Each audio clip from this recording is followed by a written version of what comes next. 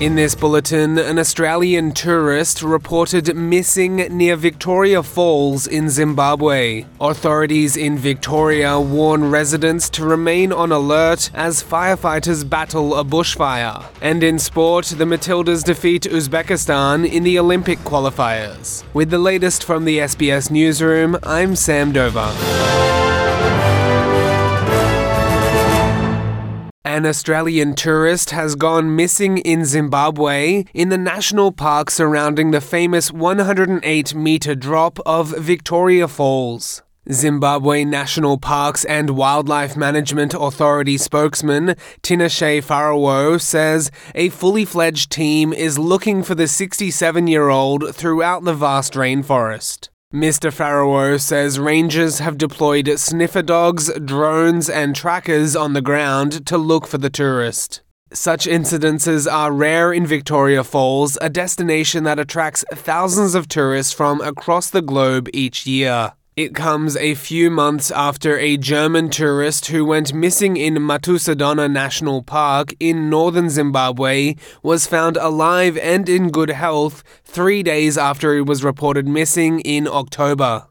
And in Australia, firefighters battling a large blaze in Western Victoria have been aided by cooler weather conditions, but residents have been warned to remain on alert. The bushfire has now torn through nearly 16,000 hectares and destroyed at least 3 homes.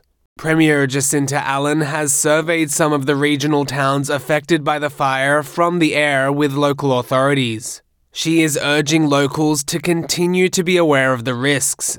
There's currently around 700 people out on the fireground, out actively working on this fire, but it is a big and wide fire front that has many points that are active, and it is also continuing to cause concern with some of the spot fires that are up to kilometres and kilometres ahead of that main fire front.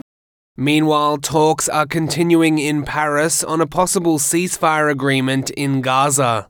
Israel has not publicly commented on the talks, which are expected to continue through the weekend, but senior Hamas official Osama Hamdan has said the group has not changed its stance in the latest push to reach a deal, and still demands that a truce end with a complete Israeli military pullout.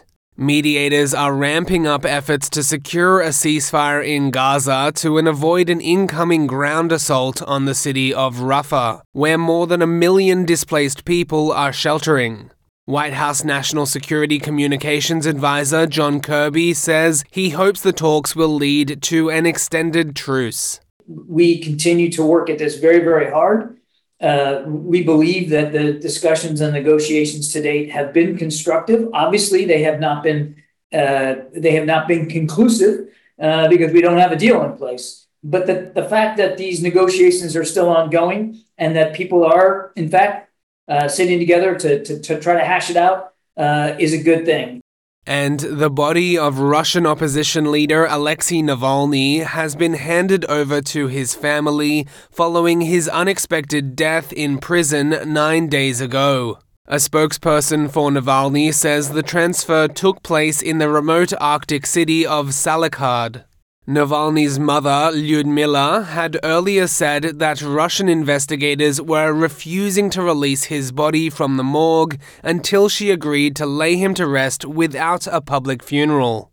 In a video recorded before the release of the body, Navalny's widow, Yulia Navalnaya, had accused Russian President Vladimir Putin of torturing the corpse of a political opponent. Today is the 9th day since my husband died. 9 days since Putin killed Alexei Navalny. But murder was not enough to Putin. Now he is holding his body hostage, mocking his mother, forcing her to agree to a secret funeral. Otherwise, just think about it. They threaten that they will do something with Alexei's body. Something will happen to it because, I quote, time is working against us. They threaten to bury him themselves right in the colony where they killed him. For several days, they are literally torturing Alexei's mother. And to football, and the Matildas have beaten Uzbekistan 3-0 in the first of a 2-legged playoff to decide who makes it to the Paris 2024 Olympic Games. Michelle Heyman scored the first goal in the 73rd minute of the match, just 10 minutes after getting onto the field, while Mary Fowler and Caitlin Ford scored within minutes of the final siren, securing Australia's victory. Heyman has recently rejoined the Matildas to replace captain Sam Kerr, who is out on injury after an ACL tear. Heyman told reporters after the game that she feels right at home playing back with the Matildas. I am so happy. It's just so nice to be back with the girls, back playing for my country, and to come on and score a goal. It's a dream come true. It's what I wanted, and I'm so happy to get it done. I'm Sam Dover, and that is the latest from the SBS Newsroom.